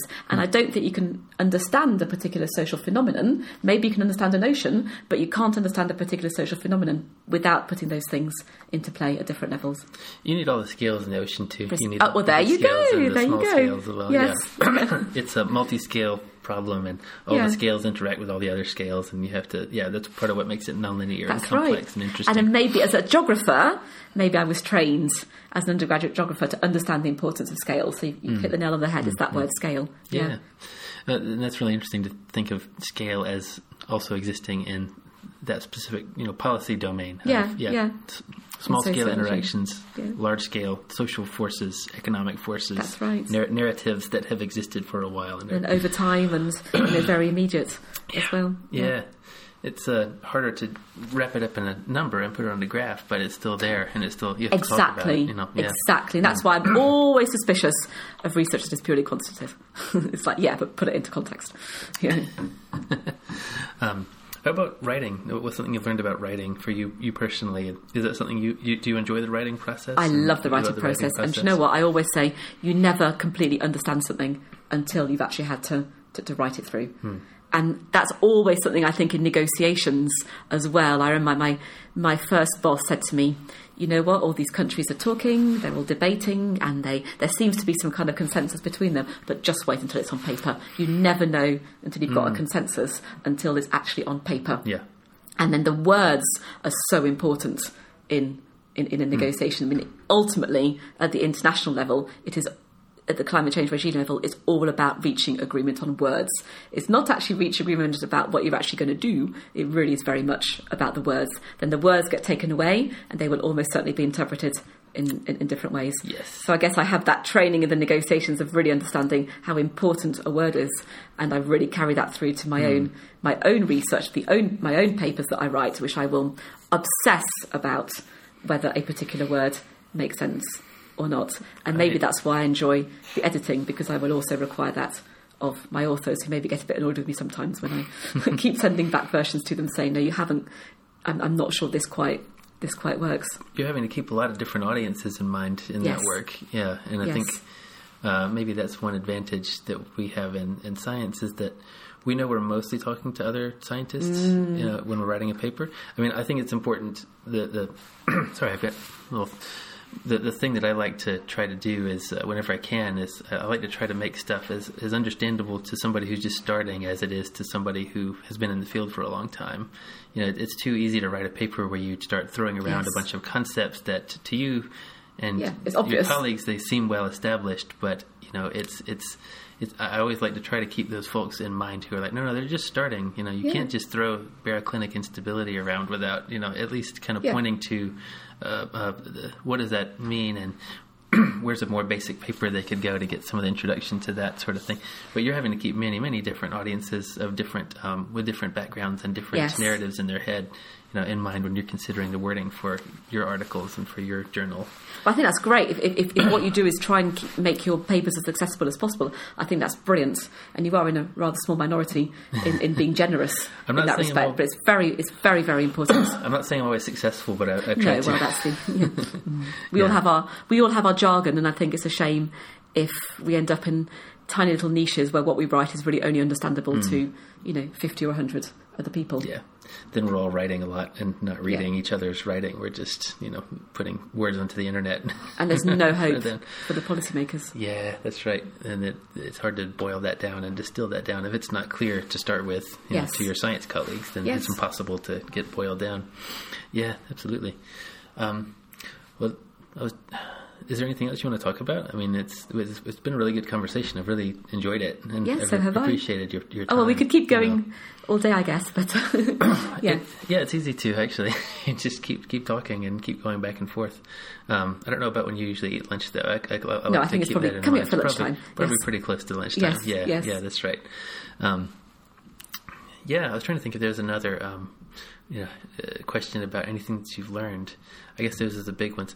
I forgot my notebook today, and so I'm a little bit just flying by the seat of my pants somewhat. But it's been fine. It hasn't been an impediment until now. When I thought, I think there's one more, right?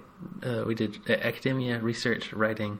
No, I guess like presenting. We usually sometimes what's something you learned about presenting, because you were at the IPCC event a couple of months ago. You seem to be very comfortable in front of everybody and just talking, and academics get a lot of practice with that, I guess. Yeah.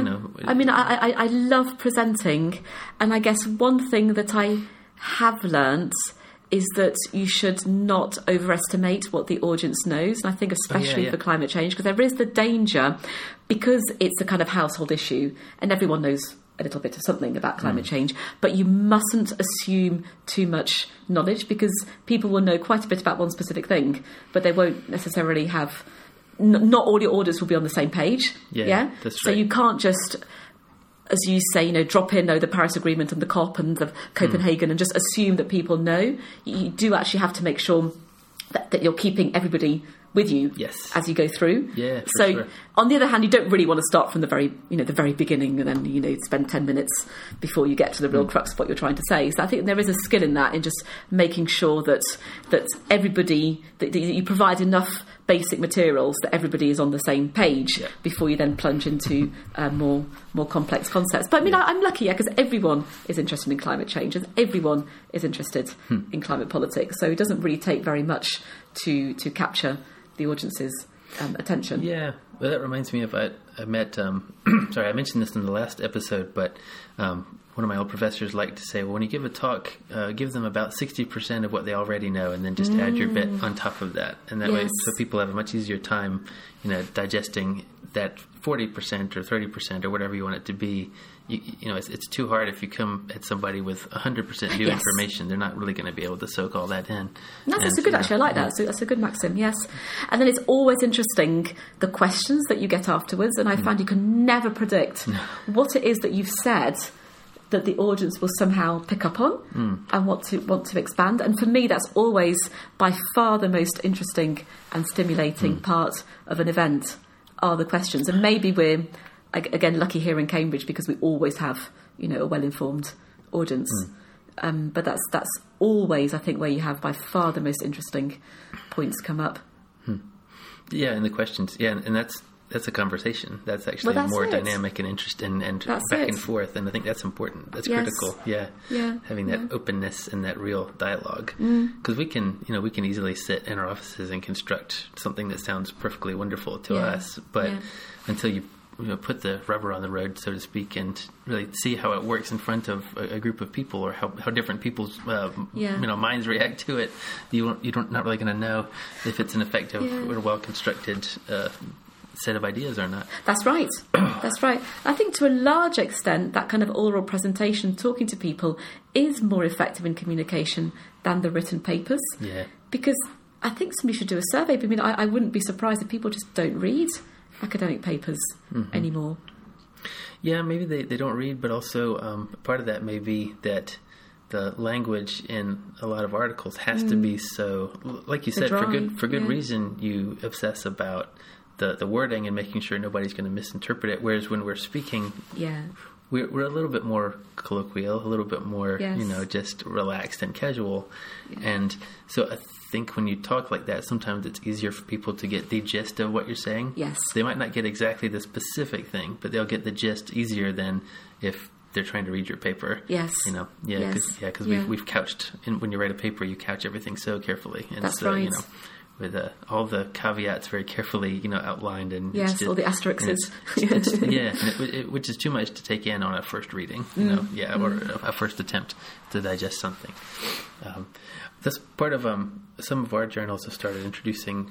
They have an abstract and then a plain language abstract. Yes. So you're supposed to write, as simply as you can, kind of repeat your abstract, but put it in just layman's terms, so to speak, that anybody could digest in some way. We have a climate policy. We have the academic abstract. Then we have key policy insights. Oh, okay. So there's supposed to be 3 to 5 bullets. Right. Yeah. Drawing out what are your main messages for policymakers. It's actually very interesting how some of the authors find that really difficult to do. Sometimes they have to go backwards and forwards 3 or 4 times until they really grasp actually what I mean by that. Yeah. And it's actually quite a good discipline. It's like, actually, what are you trying to say? Yep. Because it might not be, we don't necessarily practice that. Do we? We don't practice. We practice the other thing where you make everything super careful and have all your asterisks in place. Quite long-winded. That's right. We don't practice boiling things down very much. It's not until you go to write the key points or the plain language abstract. Yeah, that is the hard part. Yes. Yeah. Yeah, well, that's good. Well, we've covered a lot of ground. It's been really good. And again, feel free. Is there anything else you want to talk about, and how are you feeling about the conversation? No, it's all great. Yeah, it's all great. Good. Yeah, all good. Well, thanks so much for your time. I learned a lot, and I appreciate the time with you. And I've learned a lot as well about oceanography. Thank you very much, Dan. Thanks. Okay. Well, I guess that's it. There you have it. My conversation with Dr. Joanna Depledge. You can find her on Twitter again at Joanna Depledge. She just has her name as her handle. And you can get updates about the podcast at Climate Sci Pod on Twitter. So thanks again to Dr. Deplich for her time and for her insights and for that really good conversation. I really appreciated it. Okay, so again, I might have to go monthly with these in the not too distant future. I will let you know how that goes. But in the meantime, thanks very much for listening. Thanks for subscribing. Thanks for leaving reviews and ratings. That does help us. That does help the podcast. And when I say us, I always mean me and my guests. I don't just mean the bizarre royal we. I don't really talk like that. So that's all for now. And I'll just keep updating these as much as I can. And in the future, we have Professor Laura Zana. We have a conversation with her recorded, and I'm also hoping to speak with someone about the Climate Communications Project, Dr. Sam Illingsworth. I'll keep you updated on those. Talk to you later. I hope everything is going all right with you. Take care, and get in touch if you have any feedback. Take care. Bye-bye.